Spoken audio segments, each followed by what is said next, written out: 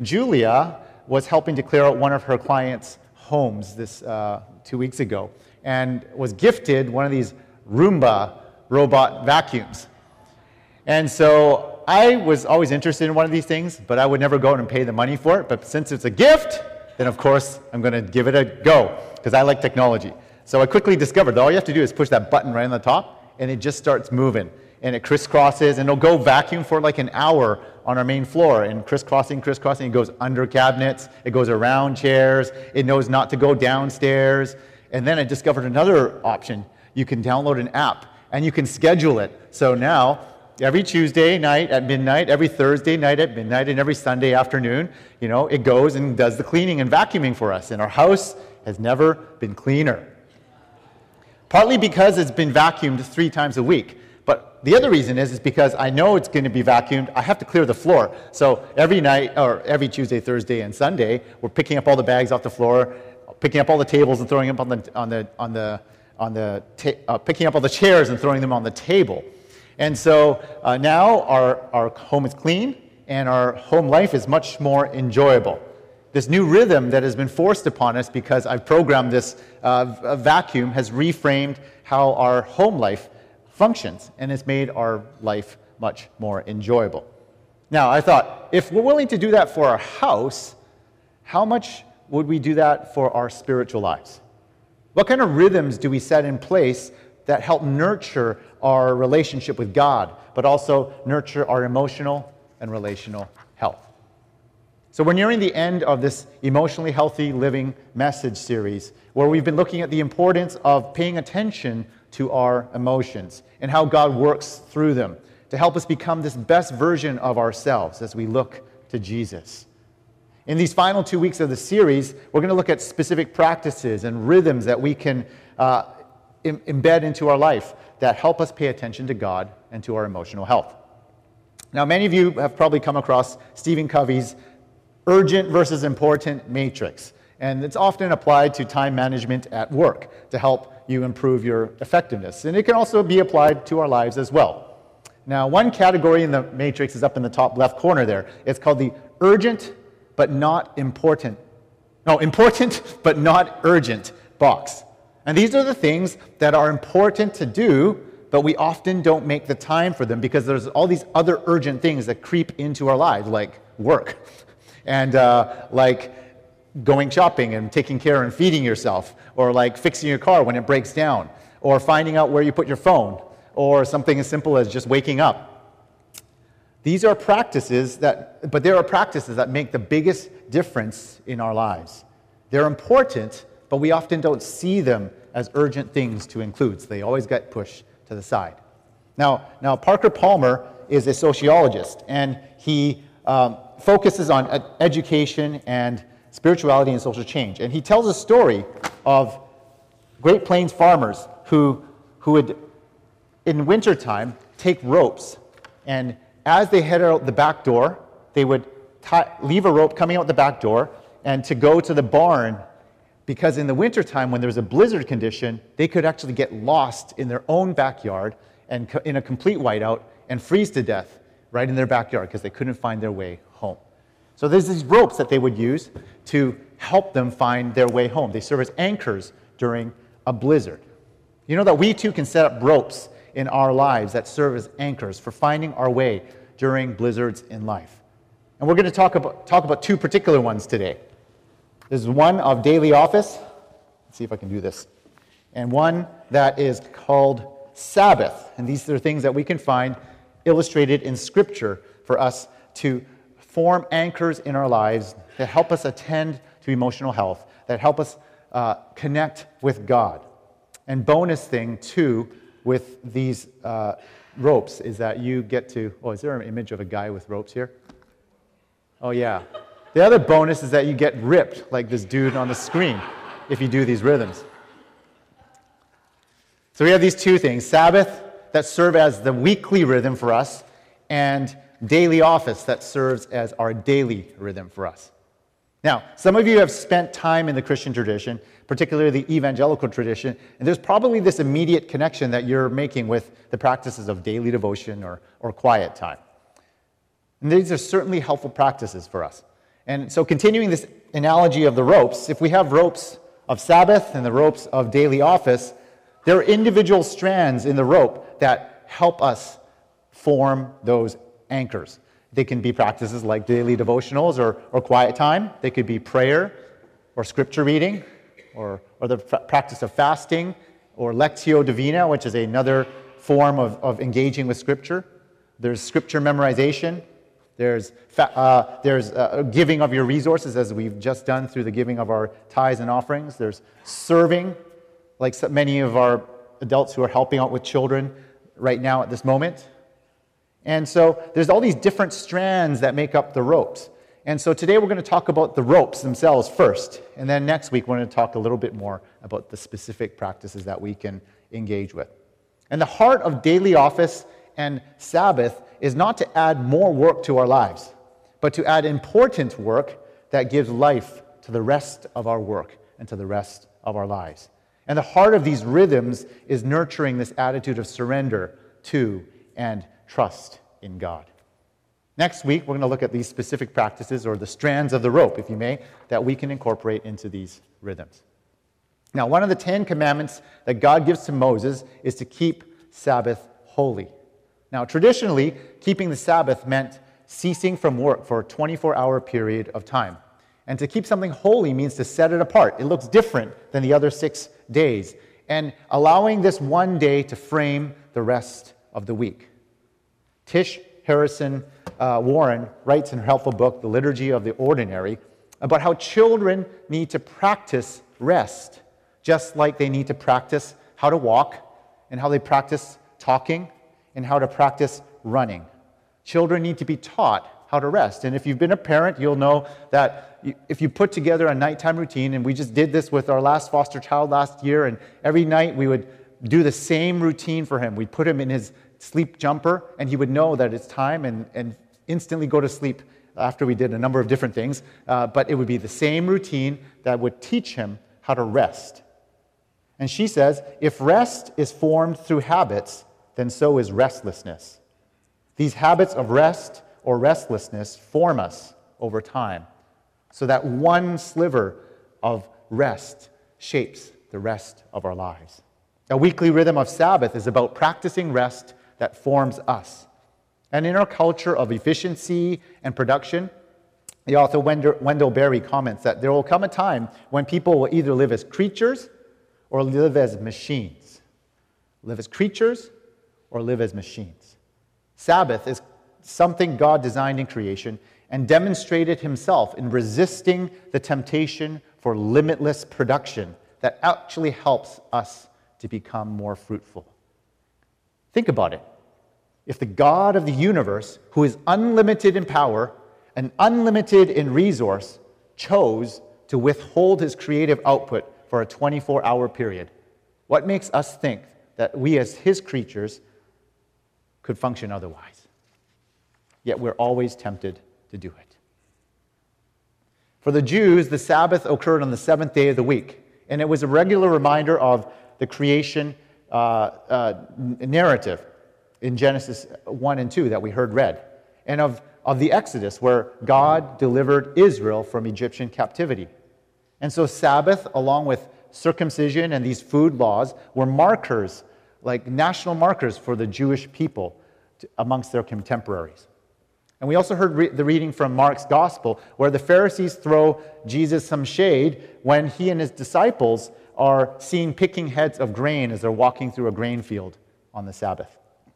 They accuse Jesus for offending the Sabbath law because they're harvesting grain, which is considered work according to Jewish custom.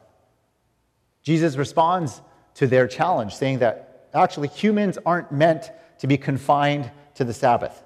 But Sabbath was actually a gift to women and men so that they could flourish as human beings.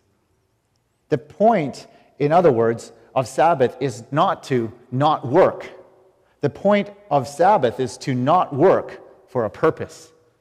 And that purpose is to reconnect with our Creator and to engage in activities that bring rest and refreshment to our souls, to our bodies, and to our relationships. So Sabbath for the Jews was this national marker that spoke of a freedom to come, this hope of a great day when God would finally deliver Israel from pagan oppression. But the Pharisees had turned this Sabbath practice into this badge of honor, a mark of righteousness of a faithful Jew, and missed the point of the Sabbath, which was to help Jews live flourishing lives in a way that was counter to their culture. So that happened back then. What does Sabbath look like now in our day and age? Sabbath is setting apart a 24-hour period of the week to do non-productive work. It's setting aside your paid work and unpaid work. Maybe it's your studies if you're a student, or maybe it's your normal routines of productivity if you're a stay-at-home parent, or maybe you're retired. And it's just simply to rest. Now, rest isn't just simply like lying in your bed for the whole day watching Netflix. It's holistic rest. It's physical, but it's also psychological and spiritual and relational. For me, how I practice Sabbath shifts a bit each week, depending on the other demands of my schedule. That's how I've just chosen to do it. But generally, I set aside Friday as my day of Sabbath, where I don't take appointments and I don't answer emails, generally unless there's an emergency, or work on my sermon if I'm preaching that week. And even if the message is incomplete by Friday, I'll park it and let it sit, rather than feel the pressure to have it all buttoned up by the end of the week. And usually I'll wake up in the morning and take care of what needs to be taken care of around the house, and then go for a longer bike ride, because I like to spend time outside, and that refreshes me, and that allows me to pray and think about things in ways that I normally wouldn't be able to do. And that exercise gives me a reason to take a nap in the afternoon. Maybe it's 15 minutes, maybe it's half an hour, that's all I need.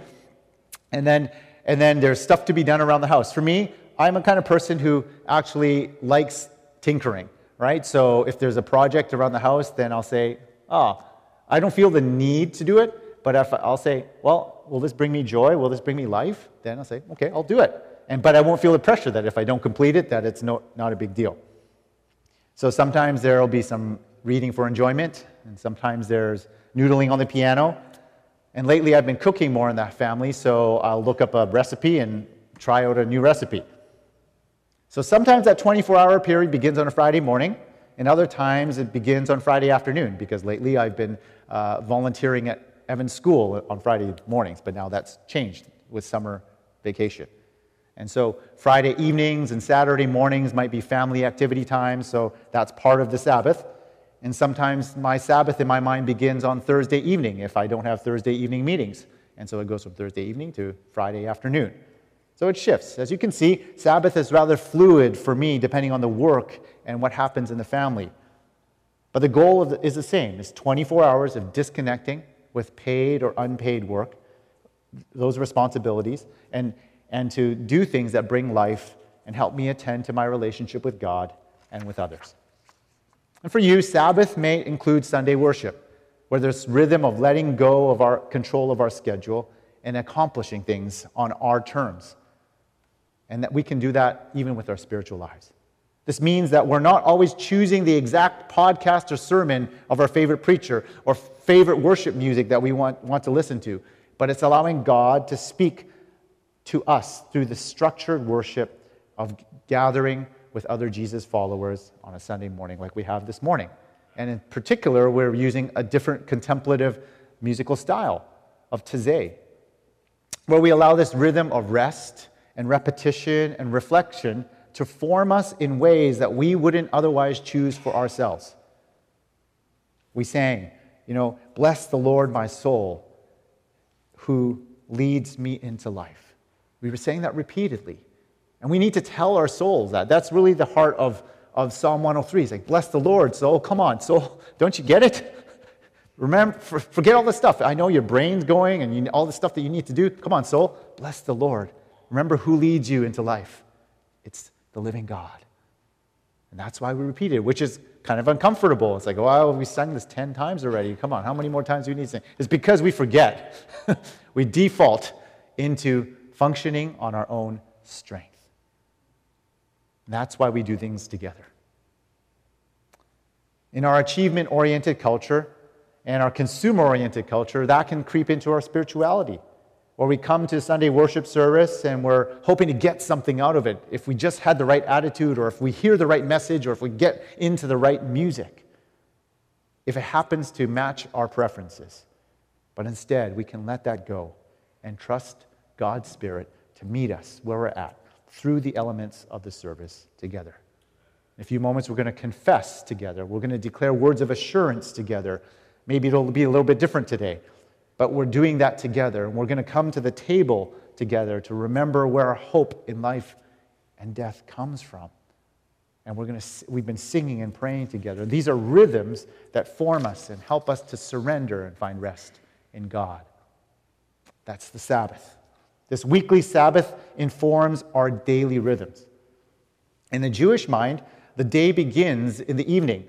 I don't know if you've ever noticed this, but in the creation account in Genesis, you see it shows up. God separates the light from the darkness and then on the first day, and we're told, and there was evening and there was morning the first day. For Jews, they count the day beginning in the evening. Each day begins with rest and sleep. For it's in rest and in sleep, that's where we stop working and God does His work in renewing us. And it's from that rest that we have the resource to do the work in our lives that begins in the morning. It's in our sleep that our muscles completely relax and our brain ceases from conscious activity. And it's in rest that our mouths end up opening and spit, drool leaks onto our pillow. We're not in control, but God is doing something in that rest. And God prepares us for the day ahead. This daily rhythm of rest frames the daily rhythm of how we do daily office. And first off, let me clarify what daily office is not. It's not a daily intake of Michael Scott memes.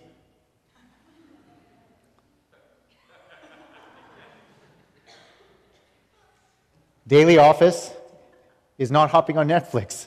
As we read through Scripture, we can begin seeing examples of how people found daily rhythms to engage with God. There's David in Psalm 119, 164, when he says he praises the living God 7 times a day. The number could have been an accurate number, but the number of 7 in Scripture is also figurative, saying continuously, it's perfect, it's whole. Kind of reminds us of Paul in Thessalonians saying, pray without ceasing. So there's this continuous prayer through the day that David is reminding us of. In the book of Daniel, we're told that Daniel goes and prays 3 times a day, and that's what he gets in trouble with when people who are jealous of his influence ask the king to set a law to prevent everyone from praying to no one except the king. But 3 times a day, he would get down on his knees, open the windows, and pray. In Luke 5:16, which we also read earlier, we're told Jesus has a routine of withdrawing to pray, likely following the Jewish customs of praying at set times in the day. And after Jesus' resurrection in Acts chapter 3, we're told that the disciples continue to pray at certain times of the day, where Peter and John go to the temple to participate in the 3rd hour prayer service.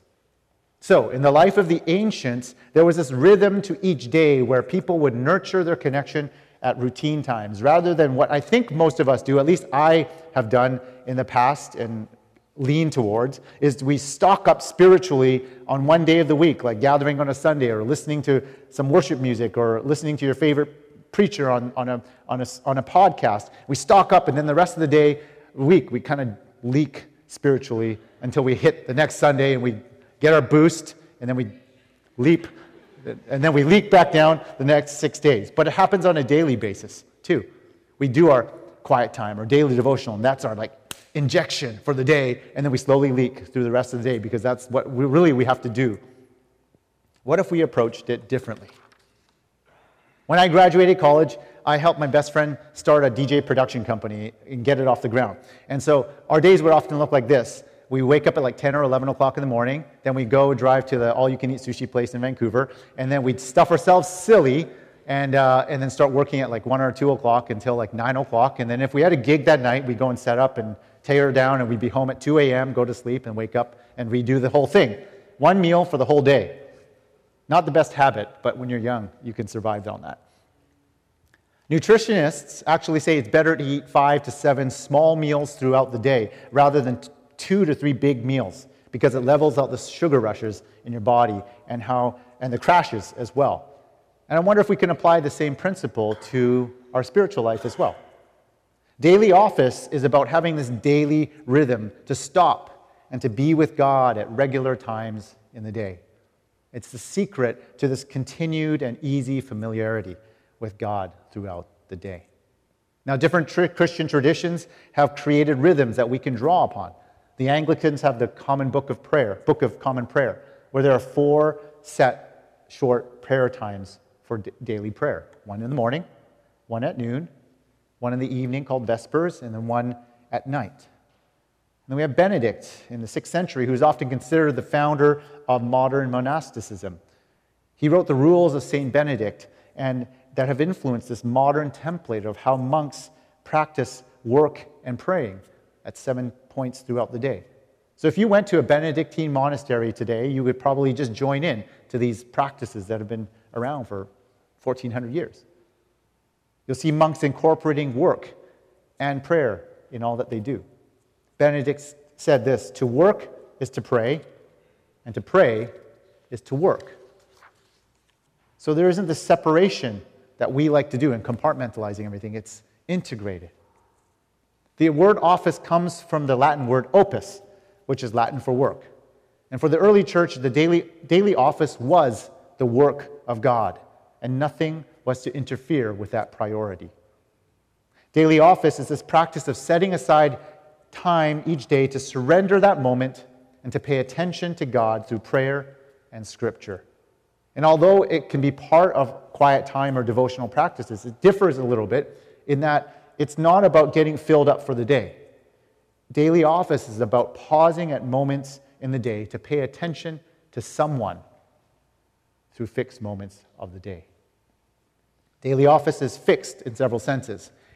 There's fixed times of the day, so we interrupt the rhythms of our day to remind ourselves of who's really in control, that our lives are oriented around the Son, Jesus Christ, and that our life is really measured and shaped by the life and the grace of Jesus Christ himself, not our accomplishments, and not the whims of our calendar appointments, and not the demands of time on our time. There's a fixed time, but there's also fixed content. You know, most of us, I think, pray based on what we're feeling, or whatever we're stressed out about. But there's this gift in praying prayers and scriptures that are set for us.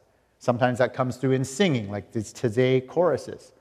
We can allow scriptures that we didn't choose and prayers that we didn't write to help us to pray in ways that that form us and move us into deeper communion with God. So beginning in 2 weeks, after we close out this series, we're going to do a lectionary-based message series during the summer, where we allow this fixed rhythm of reading Scripture to inform what is preached on a Sunday morning, rather than just doing book-based or thematic messages, as we have been doing for most of the year. It's this rhythm of allowing Scripture to inform us and trusting that as we read Scripture, as it's set out for us to speak to us, that God is big enough and good enough to do that, and that we could become people of the book. One of the gifts of working with the senior pastor from my previous church, Ken Shigematsu, is how he lives this out. And I noticed one thing when I was working with him during meetings. He always would wear like a Timex watch, like a simple watch, not a smart watch, and it would go off at alarms during meetings. And I asked him what he would do with that, and for him, he said, I easily get distracted, and so I just set my alarm to go off at regular intervals during the day, and that's my reminder just to connect with God, to be attentive to what he's doing. And I mean, he might be in the middle of a meeting, but at least that triggers him. Okay, God, what are you doing right now? The importance of daily office is the regularity. It's not how long you do it or what you do during that practice. And here's how I've engaged in it for my own self. Earlier on, I would read McShane's Bible reading plan for many years, and that would allow me to read through all of Scripture in 1 year and read through Psalms and Proverbs twice through the year. But that was a lot to get through, and I feel like, oh man, if I miss something, then I can't get on. And so more recently, this is probably my go-to resource. It's called Seeking God's Face, and it's a lectionary-based devotional scripture. It's mostly scripture, and so there's set scripture selections that you read through each day, and then it begins with a psalm, one psalm that is continuous for an entire week, and then it ends with a blessing that is the same for every day of the week. And those 2 points are anchors that allow me to think and reflect. I'll pick a word from the psalm. Earlier in the week, I'll try and memorize the psalm, and then through the day, when I'm triggered, then I'll pick one word to reflect on for the day as my connection with God, and to remember and being attention to what God is speaking to me through those moments. There's a prayer of examen, which is another practice structure set up by Ignatius of Loyola, who's the founder of the Jesuit Catholic tradition. And I'm just going to invite you to try this even right now. Maybe think back through the service so far, or maybe through the morning. And just pause right now. And what's often helpful is that you keep your feet on the ground and sit up straight and close your eyes. And just say, number one, become aware of God's presence. Say, God, you are here. I'm here to meet with you. And sometimes it helps just to breathe in over 5 seconds and exhale over 5 seconds. As you're breathing in, you're saying, I'm taking in this awareness of you at work and meeting me right now, God. And as you're exhaling the things that are on your mind and distracting you or burdening you. And you just think about the day or the service so far. What's one word that you can be thankful for that has caught your attention? And just meditate and reflect on that word or the character of God.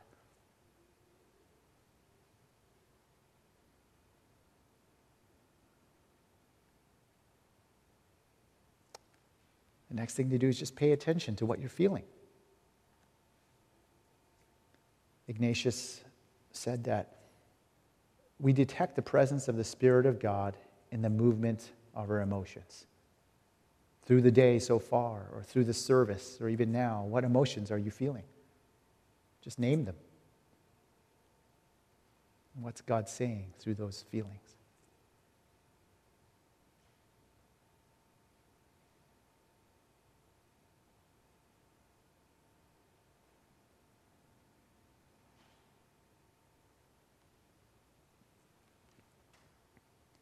And as you're thinking about that, just pray from that moment, that one feature of the day.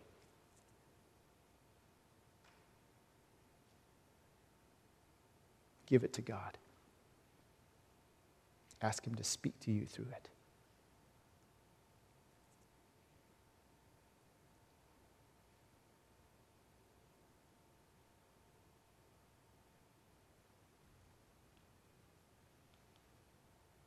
And the last thing you can do is just think about what's coming ahead in the afternoon or this next day. What challenges or joys do you anticipate? Conversations that you might have. And what feelings are coming as you think about those.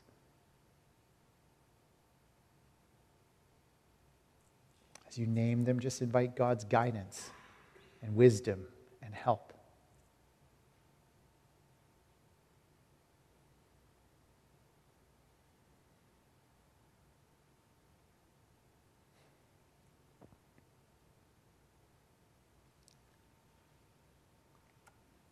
Jesus, we thank you that you are ever present with us and that you are ever leading us to connect with the living God, the creator of the universe, and the one who cares deeply for us. Forgive us for distracting ourselves or thinking that we are better masters of our destiny than you are. I pray for WCF and for all of us here gathered, that we would learn to benefit from these rhythms that you have given to us for our benefit, that we might flourish that we might be a blessing, and that we might become more like you, which would make us more like our true selves. We ask these things in Jesus' name. Amen.